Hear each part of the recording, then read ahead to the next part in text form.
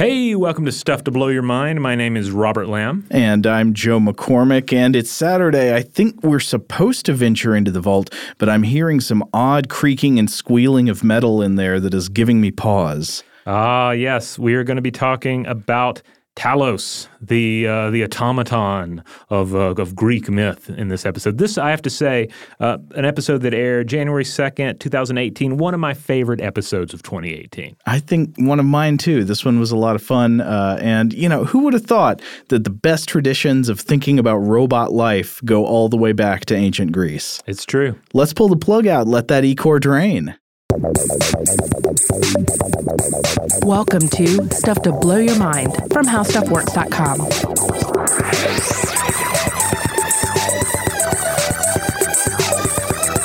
Hey, welcome to Stuff to Blow Your Mind. My name is Robert Lamb. And I'm Joe McCormick. And today we're going to be talking about themes of technology in ancient Greek literature. But before we get there, we have to go to the slightly related, actually very related topic of what's your favorite killer robot movie, Robert?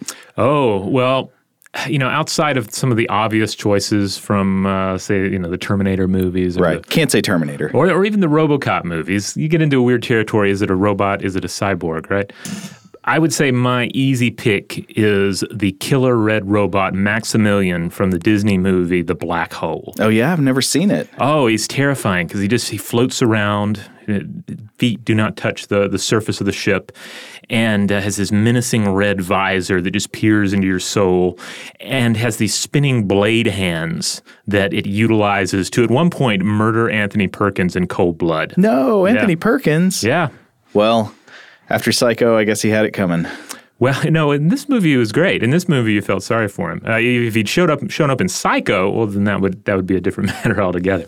Now, I have probably got to go to the movie Chopping Mall, which is a 80s robot slasher set in a shopping mall at night where security robots go haywire. I think their computer gets struck by lightning or something, and then they decide, well, they've got to kill all the people who are hanging out overnight in the mall. That is a delicious movie. Yeah, but also, how about Yul Brynner in the original Westworld? Oh, yeah, he's super menacing, up until his face falls off, I guess. But before Westworld was like a thoughtful HBO series, it was a cheesy old movie with Yul Brynner pulling guns on people. Yeah, he was terrifying. Yul Brynner was always entertaining, but he was kind of made to play a killer, emotionless robot. I would say some of the best killer robot stuff in movies, when killer robots are scary, the fact that they're scary comes not from malice or ill intent like it might in a monster or in a human villain or something like that. The great thing about a killer robot in a scary movie is that its terror is derived from the fact that it has no will of its own or no intention. It's just sort of like an efficient, emotionless killing machine. Yeah, all it has is directive, and it absolutely will not stop until it achieves it. Now, we obviously think of themes like this emerging in the fiction primarily of the 20th century, right? That's when we think science fiction in earnest really shows up the way we know it now. I know you had Jules Verne before that, but the 20th century is when you really start getting your killer robots everywhere. But today we're going to go back. Oh, yes. We're going to go back to a fabulous example of what is perhaps the very first killer robot that humans ever dreamt up. And it's not from the 20th century. It's not from the 19th or even the 18th. It is from the ancient Greek world. And its name is Talos. Talos. Yes, the man of bronze, the bronze automaton. I want to quote from Edith Hamilton's version of the classic story of the quest for the Golden Fleece. Now, Edith Hamilton's classic mythology, this is a great old textbook on Greek mythology. If you haven't had a chance to check it out, it's just wonderful to leaf through. Yeah, every personal library needs a copy of this. So she does a really good job of taking disparate elements of story traditions and sort of pasting them together into composite synthetic versions of the stories. So I want to sort of summarize the quest for the Golden Fleece. You can't hit all the great points, but here's how it goes. So you've got this young hero, Jason, and in order to reclaim his rightful kingdom from a usurper king, Jason is on a quest to retrieve a sacred artifact, which is a golden fleece from a magic ram that saved the life of a Greek prince long ago. And he's accompanied by a crew of other heroes known as the Argonauts. This is where we get Jason and the Argonauts. Mm-hmm. And on the way to retrieve the artifact, he has to face many trials with his companions. One of the trials that Hamilton talks about is how Hercules is on the ship with him, and Hercules' friend gets yanked down into a spring by this nymph-type creature, and Hercules is roaming around the woods trying to find him and eventually gets lost and wanders off. So you would think, you got Hercules in your crew, you're set, but it turns out he's easily distracted. Yes. Another trial is when Jason and the Argonauts have to battle with evil harpies on behalf of this wretched old man who has the gift of future sight. So the old man is a prophet, but he's been cursed so that anytime he goes to eat some food, harpies zoom down out of the sky and they terrorize him and they foul the food he's eating. I'm not sure exactly what they do to it. They're described as foul smelling, so maybe they just put him off it. Well, I'm just imagining just a tussle of harpy feathers and harpy excrement and just all manner of nastiness. Yeah, and so they have to sail their ship through some crashing rocks and all kinds of stuff like that. But eventually, Jason is able to capture the artifact, the Golden Fleece, but only with the help of the powerful witch princess Medea, one of the greatest sorceresses in all of fiction. Medea's awesome. So she has fallen in love with him, but not entirely of her own volition, because she was compelled into love by an arrow of Cupid because Aphrodite intervened on his behalf. So after they get the fleece, Jason and Medea and the rest of the crew of the Argo are sailing toward Jason's home. And on the journey, they pass by the island of Crete. And here I want to read a direct quote from Hamilton's telling of the story. Next came Crete, where they would have landed but for Medea. She told them that Talos lived there, the last man left of the ancient bronze race, a creature made all of bronze except one ankle, where alone he was vulnerable. Even as she spoke, he appeared, terrible to behold, and threatened to crush the ship with rocks if they drew nearer. They rested on their oars, and Medea, kneeling, prayed to the hounds of Hades to come and destroy him. The dread powers of evil heard her. As the bronze man lifted a pointed crag to hurl it at the Argo, he grazed his ankle, and the blood gushed forth until he sank and died. Then the heroes could land and refresh themselves for the voyage still before them. Now, this is only one telling of the story of Talos, the mighty man of bronze, and to get a little bit more detail, I think we should look at a translation of the text of the story as told by Apollonius of Rhodes in his work The Argonautica, which is one version of this story I've just been talking about. Yes, Apollonius writes, "He was of the stock of bronze, of the men spring from ash trees, the last left among the sons of the gods, and the sons of Cronos gave him to Europa to be the warder of Crete, and to stride round the island thrice a day with his feet of bronze. Now in all the rest of his body and limbs he was fashioned of bronze and invulnerable, but beneath the sinew of his ankle was a blood-red vein, and this, with its issue of life and death, was covered by a thin skin." Now, so you've got a bronze guy. You got a bronze guy, and he has this weak point in his ankle. Very much like Achilles, the legend of Achilles, also weak only in his ankle, in his heel. Right, because that's where he was held as he was dipped into the river Styx. But we get a different explanation for the vulnerability in this story. Now it's a technological vulnerability. Yeah, and I think this is the key, and this is something we're going to discuss over and over again in this episode, is that it's easy to just dismiss this tale because Talos does not have other adventures. He basically shows up kind of like a Dungeons & Dragons random encounter, and he's dispatched. The main story about him is his death. Right. And you can also say, well, he sounds a lot like Achilles. It's kind of like it's like a robot knockoff of Achilles to a certain extent. Mm-hmm. But when you really start digging into it, the technological aspect of this is absolutely phenomenal. Now, one great source on the tradition of the Talos character is the author Merlin Paris, who wrote the article Talos and Daedalus, a review of the authorship of The Abominable Bronze Man in the Ceylon Journal of Humanities from 1971. And this is a fantastic article, so we'll bring him up several times throughout this episode. Now, one thing Paris points out is that not all versions of the Talos story describe Talos exactly the same. Sometimes his body has different features or characteristics depending on who the author is. Yes, and as we'll discuss, even the size fluctuates. Right. One thing we always have to remember with Greek myths in particular is that they evolve. I mean, all myths are subject to change over time and over place, depending on who's telling the tale and when they are telling it. And that's certainly the case with Greek mythology. So, for example, Apollonius of Rhodes, who was writing in the 3rd century, had said that this vein inside him was only apparent under the sinew of his ankle, right? The one ankle. Yeah, but then there are other accounts that say that it's stretched from the neck down to both ankles. So that was Apollodorus, right? Yes.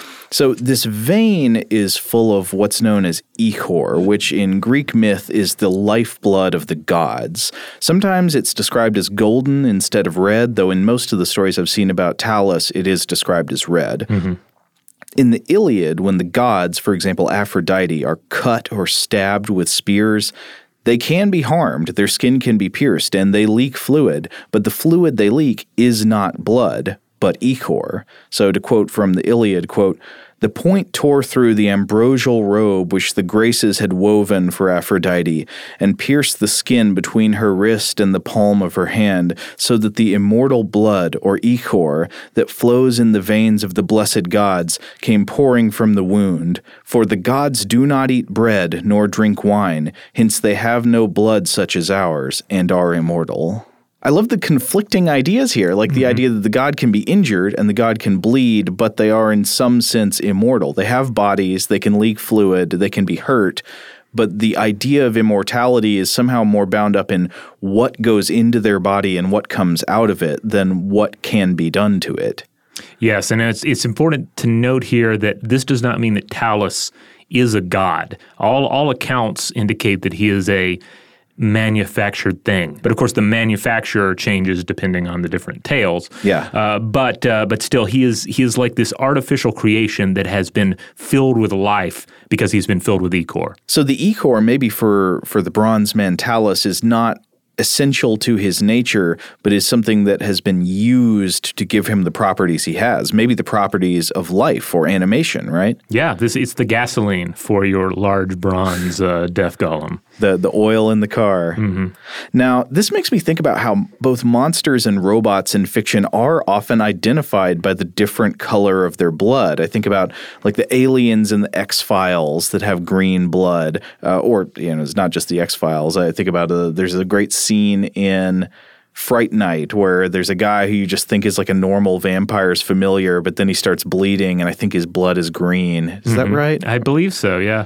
But anyway, it's all over the place in fiction, but it's not just monsters, it's robots too. I think about Ash spraying the milk white blood everywhere in Alien when he gets bashed up. And I think this goes to the deep metaphorical understanding we have of blood as like the essence of a person, in the sense that close family members, which in material terms are those animals with which you share the most essential genetic similarity, are, quote, your blood. Indeed. And of course, it's also worth noting that I believe film ratings sometimes come into play. I've read that if you have a humanoid spouting green, pink, white, or say amber blood, you can still earn yourself a PG-13.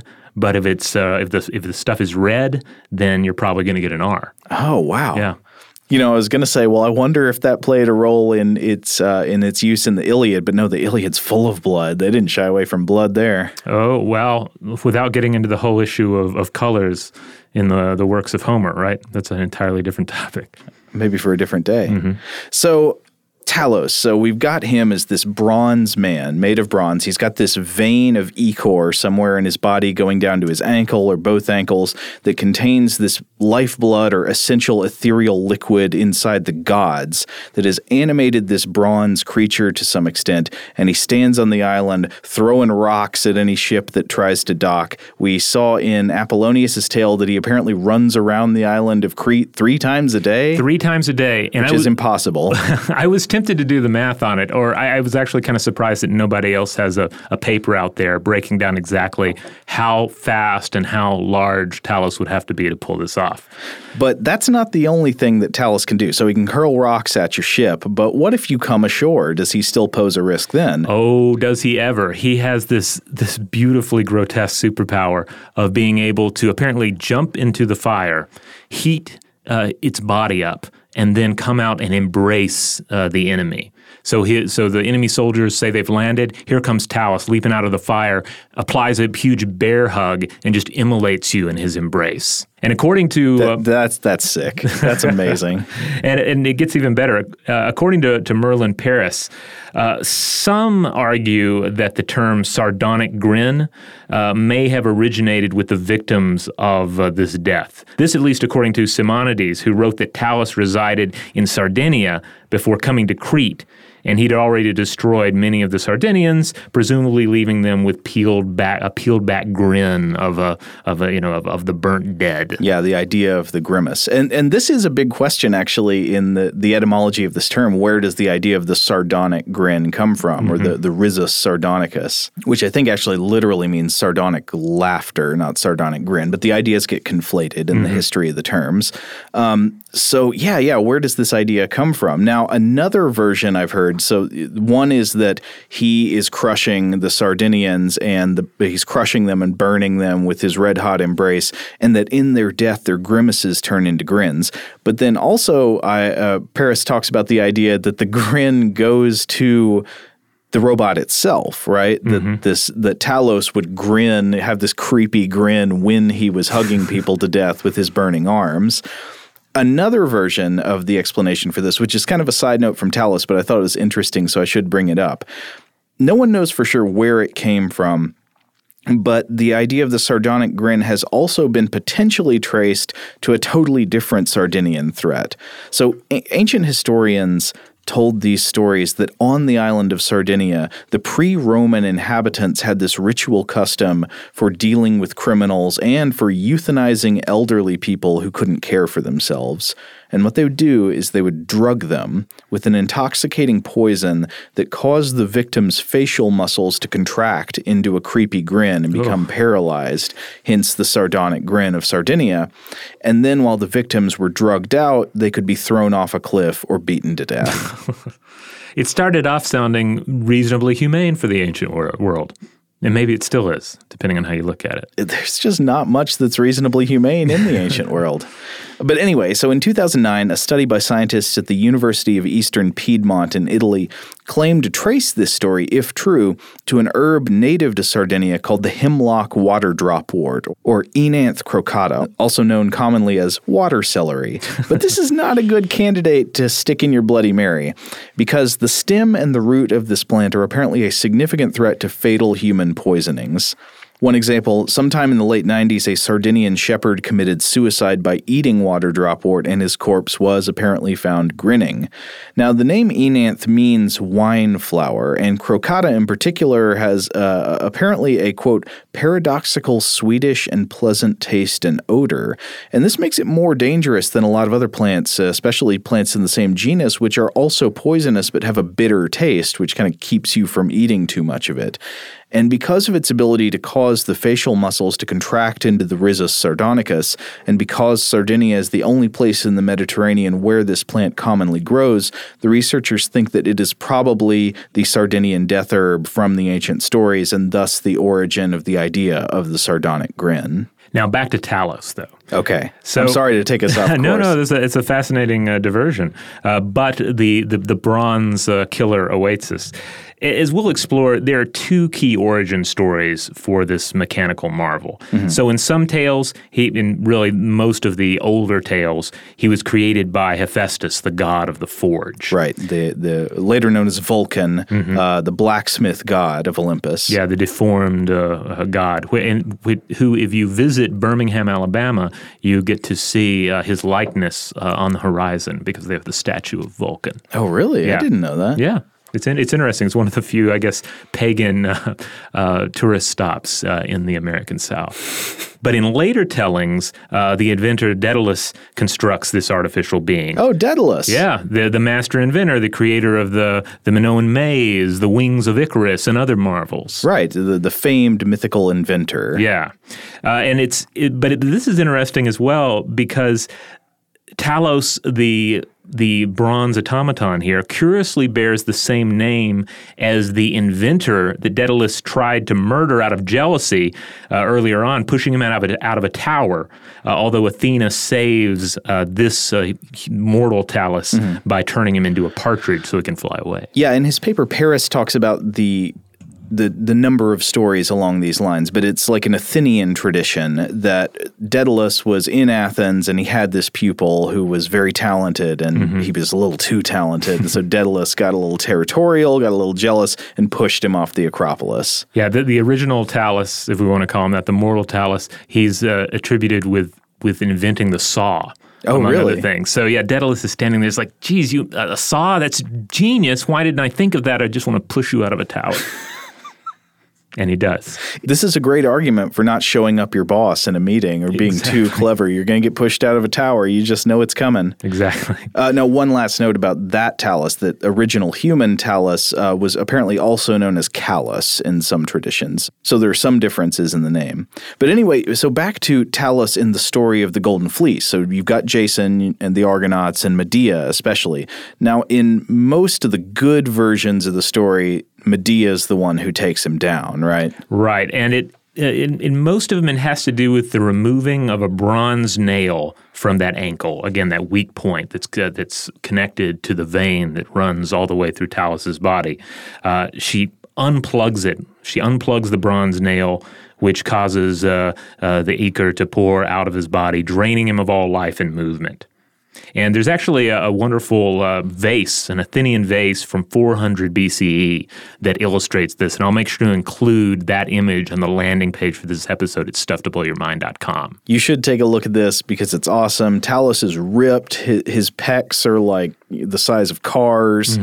But actually one thing that you might notice in this vase is that, you've got a bronze man and he seems to be stumbling and falling down, but he's the same size as all the other dudes around him. Which makes sense when you think about the embrace, the deadly burning bear hug of the giant. Exactly. So when I read this story in the version told by Apollonius of Rhodes, I think of Talos as this 100-foot tall giant, and it seems that most modern commentators have just assumed him to be towering, to be a giant, like in the Ray Harryhausen movies, right? Where when you see Talos, he's this huge, Godzilla-like figure.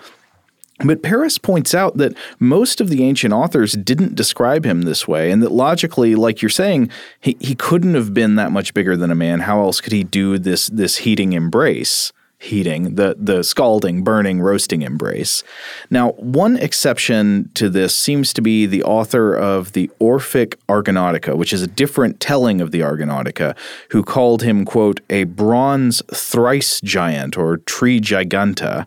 The line from there is, we suffered a great enemy on Crete when we observed a bronze giant who allowed no one to go into the harbor. So at least some ancient authors picked up on this idea that he was a giant, but it's not there in most of the stories. In most, he's more like the Tin Man or something, right. This very strong, powerful metal figure, but basically human-sized. Yeah, and I believe there's also sometimes some crossover from accounts of the Colossus of Rhodes. Oh, yeah. The literally a giant statue that stood as a sort of a guardian of the harbor. Yeah. So wait a minute. We got to go back to how Talos gets defeated in the stories. So there are 4 different versions of his death that seem to exist, but they all relate to draining the ichor out of the ankle. Mm-hmm. So in one, the hero Poes shoots him in the ankle, which is one I reject. That's no fun. Don't give this guy a chance to do it. This is Medea's role, right? Right. So there's another one where Medea tricks him into thinking she can make him immortal by pulling out the nail. Now, this is a common trick up Medea's sleeve because later in the same story, Medea also kills the usurper king by tricking him into thinking he can be immortal. Actually, not by tricking him, but she plays this wonderfully fatal and devious hoax on the daughters of the pretender king that Jason's trying to get his throne back from. I believe his name is Peleus, right? So she goes to Peleus's daughters and says, hey, look, I can make an old lamb young again, or not a lamb, I guess, an old ram. And so she chops it up, puts it in boiling water, and does a spell to make a young lamb jump out. Mm-hmm. And then so Peleus's daughters are like, well, great, we're going to do that for Dad. Happy birthday. And so they chop him up and they boil him and they try to do the spell and it doesn't work. She's something of an anti-hero, isn't she? Yeah. Well, no, I mean, Medea, you got to feel for her. Like she's I would say she's the tragic heroine despite all of the killing she does. Yeah. The other 2 versions of this relate to magical efforts on Medea's part, her hypnotic gaze, spells, or even some sort of a magical potion, a drugging of Talos, if you will, that somehow make him stumble and rupture his ankle on a rock, or at least open him up for attack, allow her to move in and pull that nail from the membrane. I would say the actual text of the Argonautica is too good not to read, so I think we should read the section where Medea kills Talos.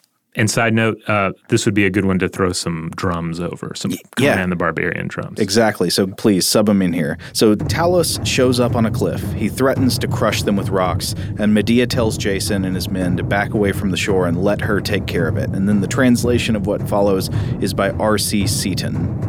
And with songs did she propitiate and invoke the death spirits, devourers of life, the swift hounds of Hades, who, hovering through all the air, swoop down on the living. Kneeling in supplication, thrice she called on them with songs, and thrice with prayers, and, shaping her soul to mischief, with her hostile glance she bewitched the eyes of Talos, the man of bronze, and her teeth gnashed bitter wrath against him, and she sent forth baneful phantoms in the frenzy of her rage. Father Zeus, surely great wonder rises in my mind, seeing that dire destruction meets us not from disease and wounds alone, but lo, even from afar, maybe, it tortures us. So Talos, for all his frame of bronze, yielded the victory to the might of Medea the sorceress. And as he was heaving massy rocks to stay them from reaching the haven, he grazed his ankle on a pointed crag, and the ichor gushed forth like melted lead, and not long thereafter did he stand towering on the jutting cliff. But even as some huge pine, high up on the mountains, which woodmen have left half-hewn through their sharp axes when they returned from the forest, at first it shivers in the wind by night, then at last snaps at the stump and crashes down. So Talos for a while stood on his tireless feet, swaying to and fro, when at last, all strengthless, fell with a mighty thud. Oh, that's beautiful. I love that. That is a robot death scene, if ever I have read one. That's better than the T-1000 melting. That's better than any of it. And I should also note it's better than what we see in the 1963 film Jason and the Argonauts with those wonderful Ray Harryhausen effects, because in that one, Jason kills Talos rather than Medea. Sexist retcon. Yeah. And it's boring, too. Jason just runs up to his foot and pulls the thing out, and then all the fluid gushes out of him, and he falls over. Why? I mean, you got to give Medea some spells to do. I agree. She's in the movie. You might as well use her for that purpose. Is she not in the movie at that point? I don't remember. I believe she shows up after the Talos encounter, and they encounter Talos not on Crete, but on some island of bronze or something. Well, that's a bummer. You got to get the Hounds of Hades. You do. The Hounds of Hades, that's a great line. Now, I love the way Medea does this because she's like, of course you got Jason and all his meathead buddies. I guess they probably just want to rush in there and slash him up with swords, but Medea's like, hold on, I got this. And that's actually possibly there in her name because as Adrian Mayer points out, the name Medea seems to be derived from a Greek word that means to plan or to devise, whereas she's surrounded by these heroes who are powerful because they're strong and brave. She's powerful because she's cunning and she can think it out. So she's definitely one of the really cool aspects of this story. Yeah. The other, of course, being the giant bronze robot. Yeah, so where does Talos come from in the literary tradition? Like, whence this bronze sentinel? We're going to answer that question when we come back. All right, we're back. So before we proceed here, I want to read this excellent quote from Merlin Paris in that Talos and Daedalus article that we've been discussing that really drives home why we're doing an episode about this myth to begin with. Quote, Talos was not a mortal creature like the rest of them, but a product of the bronze founder's art. In other words, we have in him a robot, perhaps man's first conception of such, not only in the outer form, but replete with an imaginary mechanical device which was thought to activate him.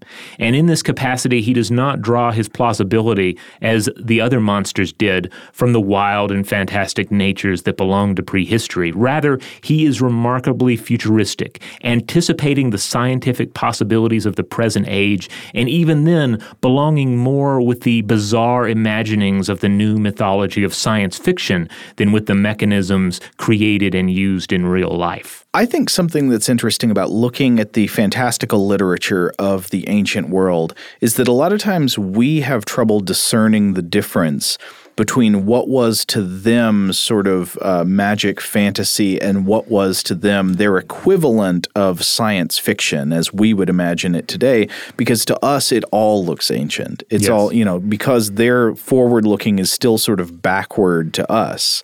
But I think there's a lot of literature in the ancient world that could quite well be characterized as sort of like science fiction. I think sometimes when you read, for example, the Book of Revelation or other apocalyptic literature, we read that now as kind of like epic fantasy or something like that. Mm-hmm. But I think from the time it was created, the attitude toward it would have been more like our ideas of like dystopian future sci-fi. I think that's a strong point, yes. Now, at this point, we want to just discuss some of the different versions of the tale relating where Talos came from, because they're important in breaking down what this tale says about technology. So the first one that we've been talking about a good bit has been the story told by Apollonius of Rhodes in the Argonautica, right? Yeah, this is the idea that he was a survivor of the Age of Bronze. And this is something that Merlin Paris viewed as a, quote, dubious tradition. Right.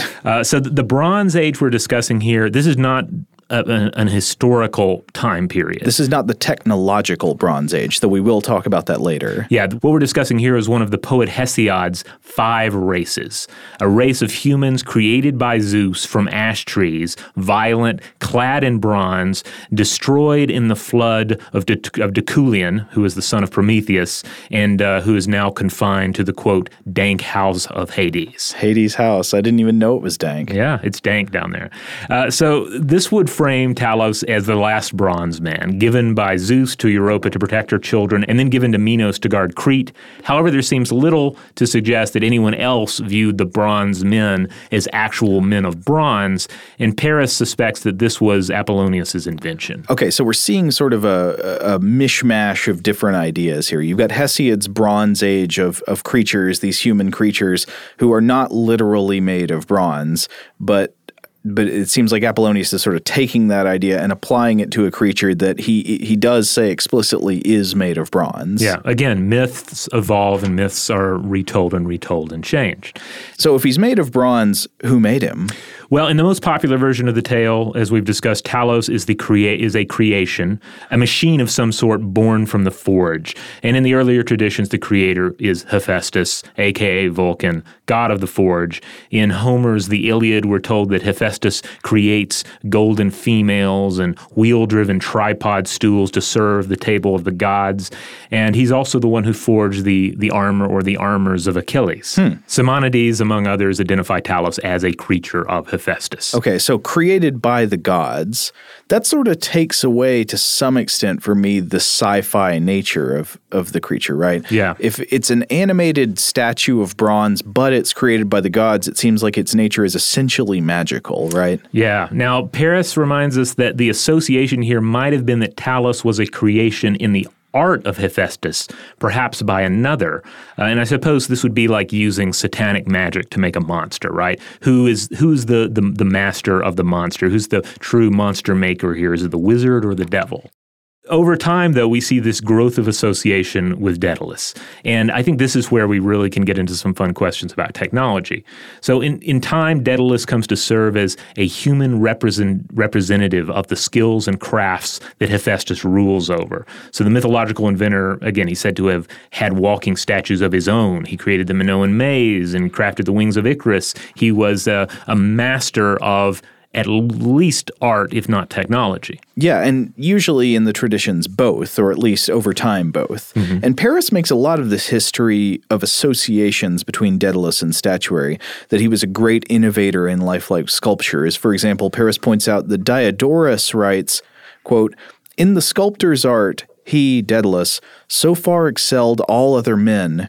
The statues he made were like human beings. They could see, they said, and walk. And in a word, preserved so well the composition of the whole body that his handiwork seemed to be a living creature." So if we're to view this skeptically, it just sounds like he's an accomplished sculptor and can make lifelike sculptures. Right, but this does seem to be taken literally all over the place. Like there are Platonic dialogues where Socrates, I know it's there in the Euthyphro and it's there in the Meno, I think. There are Platonic dialogues where Socrates talks about Daedalus's statues literally walking away. So he'll use them as a metaphor for something. It's like, don't let this thing get away from you like Daedalus's statues walking off from the workshop. But the idea of the innovation of lifelike poses in artistic sculpture does make me think about how when you look at Stone Age figurines, maybe I just haven't seen enough of them, but almost all the ones I can think of seem to be posed with arms at their sides, almost like corpses. They don't seem to be in action. Even the Lowenmensch is like this.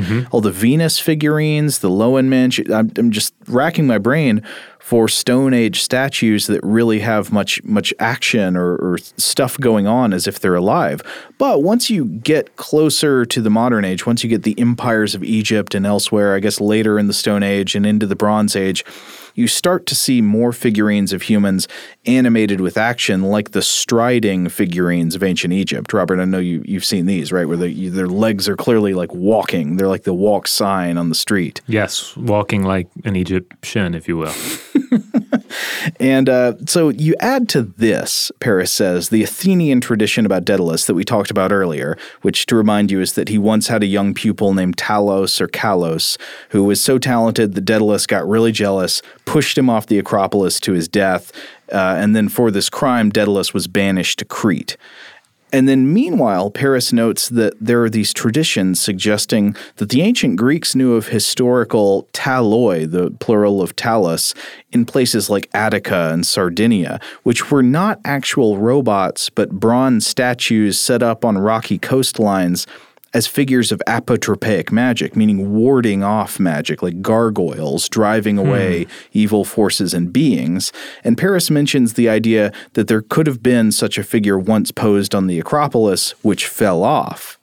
And so for Paris, it seems like these disparate narrative traditions and historical memories sort of get blended together into the idea that Daedalus created Talos, not just as a bronze statue, but as an animated, living, walking bronze robot. And I have to say, this is the version of the tale I like the most. I like the idea that Daedalus is perhaps using the craft and the power of Hephaestus, but he's creating a thing himself. Yeah.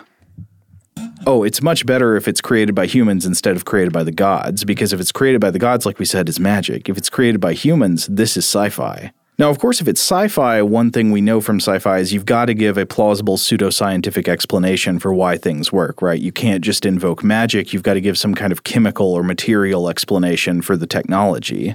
Well, yeah, and we have this idea that perhaps the inventions of Daedalus are powered by quicksilver. And this, Paris says he suspects that Sophocles was the one who managed to steer the tradition towards Daedalus and this idea of quicksilver as the animating ichor. Now, you can see why that would be the case, because if you've ever seen quicksilver, it's got this kind of dancing, jiggling quality that makes it look as if it's quick, as if it's alive. And so this provides an interesting chemical substitute to the mythological, magical concept of ichor, the lifeblood of the gods. All right, on that note, we're going to take one more break. And when we come back, we are going to discuss technology and Talos. All right, we're back. Now, we've already talked about the Bronze Age as defined as one of Hesiod's 5 ages. Right, the mythological Bronze Age. But what about the technological Bronze Age? Yeah, this is where we get into some really interesting technological explanations here. So the Bronze Age generally covers the period of Greek history from 3200 BCE to 1200 BCE. And we know that they used other metals during this time: gold, silver, lead, tin, electrum, and even iron on rare occasions. Bronze, however, was the predominant metal of choice for weapons, tools, vessels, and statuettes. Right. So what exactly did it mean for this robot to be composed of bronze as opposed to any other thing that he could have been composed of in the story? Well, for starters, it means that he's composed of bronze, which is an alloy, which is 90% copper and 10% tin. Yeah, so for thousands of years before the Bronze Age, people had been making crafts out of copper. Copper was a metal you could find in the rocks, but copper was soft and easily deformed. You can't make a sword out of copper because, you clash against a shield or something, is just going to bend or break. So the alloy with tin changed all that and left us with bronze, which is a metal that changed the world. Yeah, it was the hardest and strongest metal at their disposal, and they could form complex shapes with it. Plus, there were no production obstacles for preparation, because and we're talking the casting and the hammering of bronze. All of this was fully mastered at the time. This was an age of peak bronze technology. Yeah, and bronze was important. It was a major innovation in the history of technology because it meant we suddenly had access to hard objects that could be formed into blades and precast shapes that wouldn't chip or shatter under impact and could hold a sharp edge after heavy use. Iron, of course, later would be even stronger, but before people figured out the process for drawing iron out of its ore at scale, bronze was the best humankind had. And I've even read, I know in the past, that bronze working may have been one of the first real drivers of long-distance trade, because sources of tin were very rare, and it often had to be imported to the Mediterranean or the Mesopotamian empires from somewhere far away. So you might think, did bronze create the foundations of globalism? Also, just a side question, I wonder why it is that so many technological revolutions seem based on the creation of blades and cutting materials.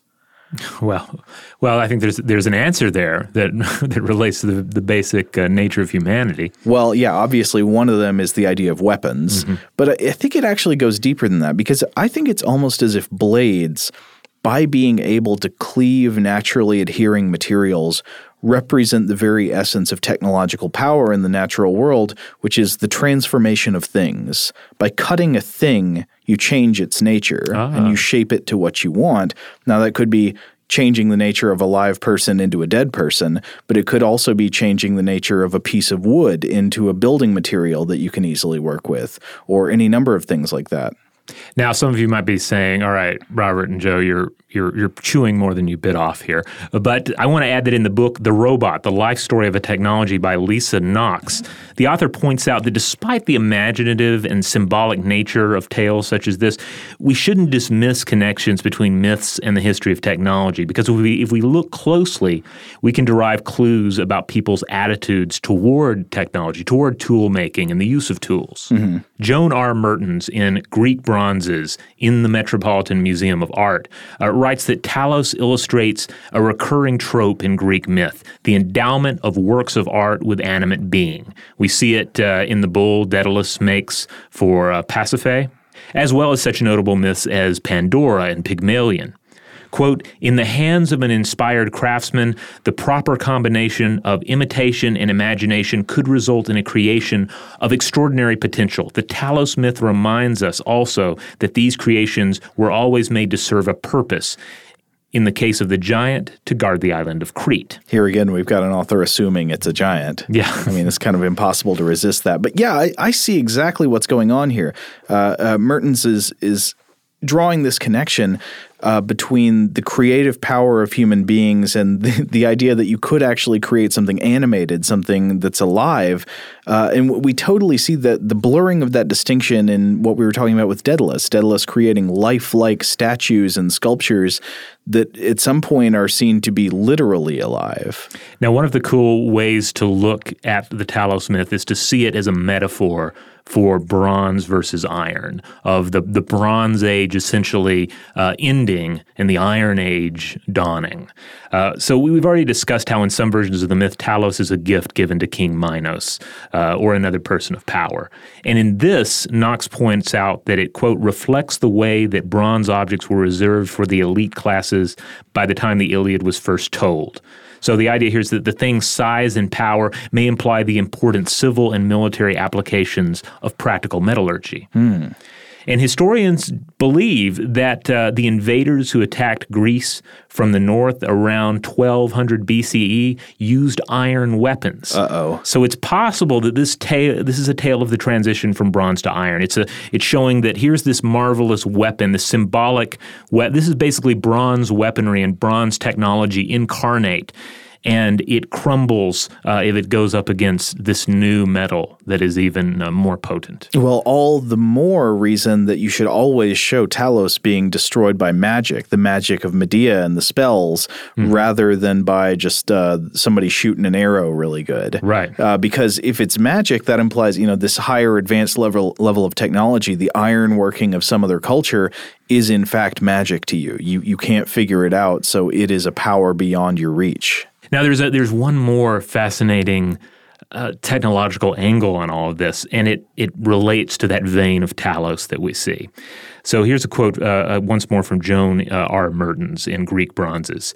Quote, the myth also relates in an interesting way to the production of bronze objects. One's attention is drawn to the mention of a single vein running through Talos's body and plugged at the ankle, a detail that may possibly have been taken from the molds for casting by the lost wax technique. The lost wax technique. Yes. Now tell me about this, Robert. All right. So first of all, I do want to mention that this is an interpretation that seems to originate with British classical scholar Arthur Bernard Cook, who lived 1868 through 1952. Okay. But the idea here is that the functionality of Talos, the thing that gives him life, closely resembles the way you would make a bronze statue, or at least a statuette.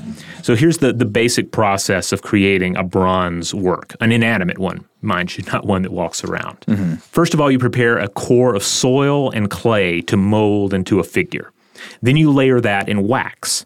Then you add a third layer of fine clay baked with coarser clay, and this is where you'd sculpt in the details. Okay, so you've got like a clay mold, and then you put wax around the shape of it, and then another clay mold on top. Right, and when you sculpt in the details, that's of course affecting the wax underneath. Right.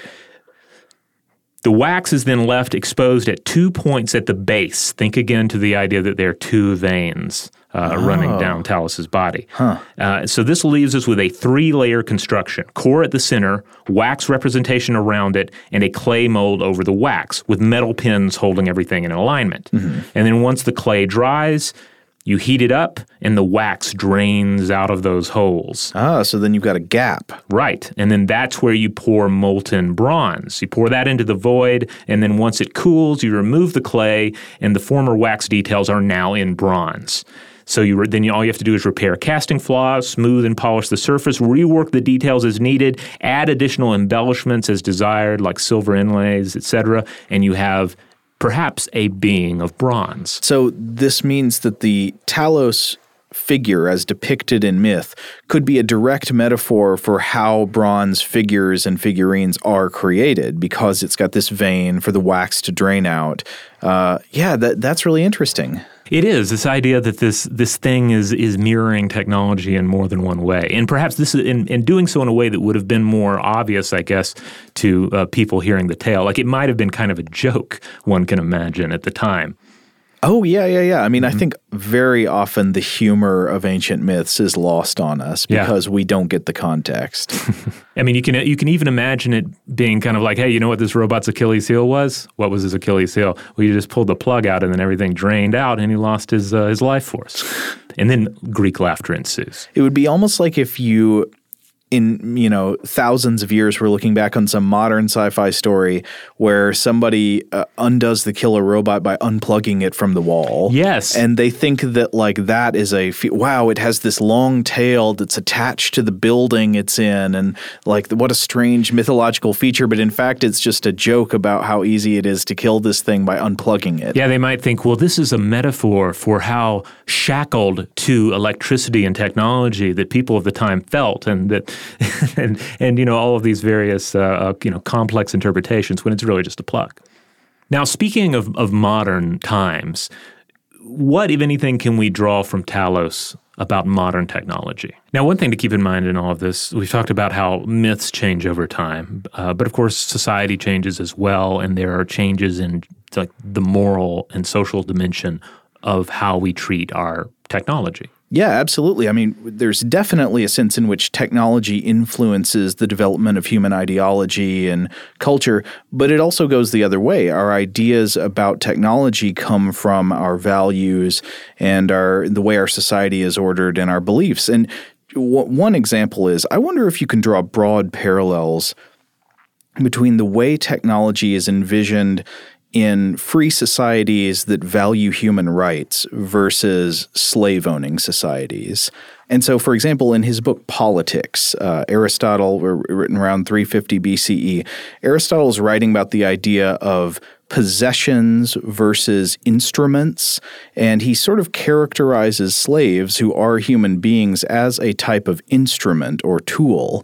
He says, quote, "For if every instrument could accomplish its own work, obeying or anticipating the will of others, like the statues of Daedalus or the tripods of Hephaestus, which, says the poet, quote, of their own accord entered the assembly of the gods, if, in like manner, the shuttle would weave and the plectrum touch the lyre without a hand to guide them, chief workmen would not want servants, nor masters slaves."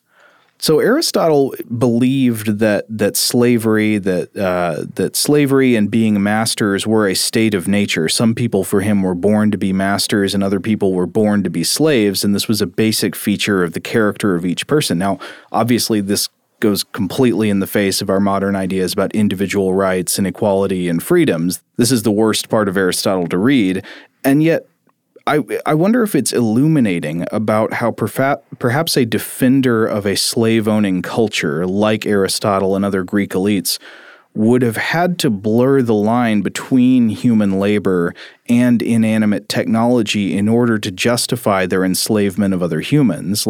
But by being pro-slavery, they think of human labor and inanimate labor, or at least as they'd imagine sort of robot labor in their fantasies, to be sort of similar things. So we in the modern age would make a complete, a very hard-line distinction between the labor of a human being and the workings of a mechanical robot. I'm not sure that Aristotle and many of the Greeks always would. So if they didn't necessarily make that distinction, how did it inform their myths and their ideas of automata and robots and artificial beings? Well, this is interesting too when you consider, if I remember correctly, our word robot even derives from an old Slavic word, rabata, which means servitude.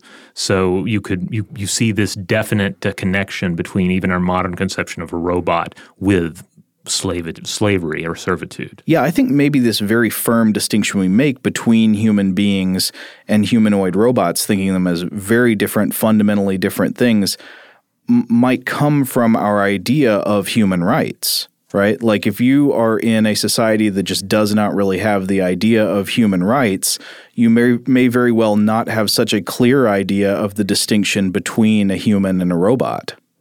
Indeed.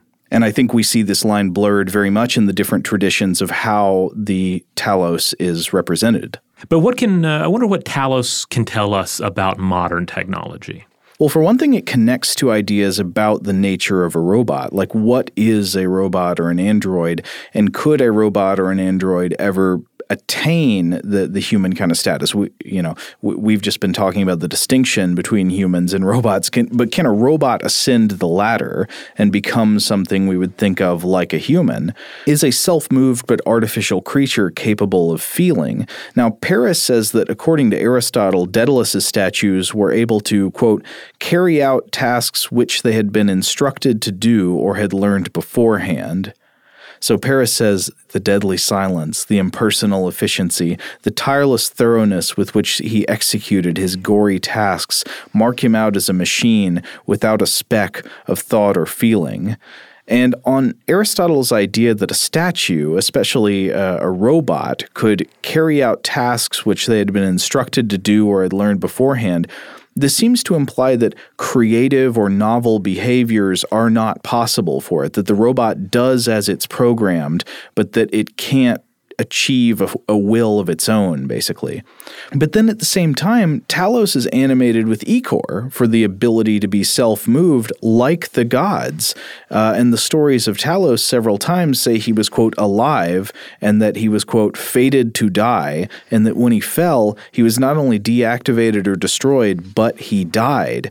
Yet again, we're seeing this sort of blurring of the distinction between a human and a robot. We would talk about humans and robots much more differently, I think, in modern science fiction than the ancient Greeks did when they talked about their humans and their gods and their robots. It seems like the lines are much blurrier all throughout. And certainly we see a lot of modern science fiction that re-blurs those lines. I mean, there's a tremendous amount of narrative fun to be had there. Oh, yeah. Well, I mean, earlier we brought up the obvious robot of Yul Brynner in Westworld, but in the new Westworld, I think it spends a lot of time sort of trying to re-blur these lines. We were talking about being blurrier in the ancient literature, but becoming more distinct in the 20th century. If you've got a Westworld where these characters are robots, but you're wondering, like, do they feel? Is their labor more like human labor? Can they be exploited? Should they have some kind of rights of their own? It's almost like we're reverting to this miasma of confusion about the nature of beings that can move and act. Huh. That's a good point. Another great show that comes to mind is, I believe it's a Channel 4 AMC co-production, but Humans explores a lot of this. They have these humanoid robots that are created to serve us, and then some of them become conscious, and complications arise. Yeah, and one thing we can definitely see being dealt with in these new versions of science fiction that are blurring the lines between humankind and robots is that, unlike many of these Greek myths, they are much more informed by the idea of human rights. And so what happens if you re-blur the lines, but suddenly you've got a much higher standard for what humans deserve and how they should be treated? All right. Well, I think that pretty much wraps it up for Talos, the Man of Bronze. However, I would be remiss if I did not mention the giant warriors in Miyazaki's Nausicaa, the Valley of the Wind. Those are some amazing giant robots that play an important role in that film. Yeah. And now I would say if you haven't seen Ray Harryhausen's Talos from Jason and the Argonauts in 1963, I know we were hating on it because they take away Medea's role in it, but it's still a really cool stop-motion animation. Oh, yeah. Yeah, it's the same way with all of Ray Harryhausen stuff, right? If nothing else, seek out the Harryhausen sequences and watch them, because Talos does look amazing in this. Yeah. It's like all the Harryhausen Sinbad movies. Usually the story is just garbage, but it's got some great monsters in it. Indeed. Now, I know we have some listener thoughts on this you'd like to share about Talos, about the nature of robots and machines. I'm sure that anyone out there who is really inspired by the Bicameral Mind episodes, I'm sure you have some bicameral thoughts on this particular topic, because we're talking about statues coming to life. Share those with us. We'd love to talk with you about them, either in email or, hey, over at the discussion module. That's our Facebook group that you can join and interact not only with us, but plenty of other listeners to the show. And of course, you can find us at StuffToBlowYourMind.com. That's the mothership where you'll find all of our podcast episodes, our blog posts, videos, and links out to all those various social media accounts that we maintain. Big shout out to Alex Williams and Tari Harrison, our excellent audio producers, for making us sound better than we are, as always. And of course, if you want to reach out to us, you can do so on email at blowthemind@howstuffworks.com.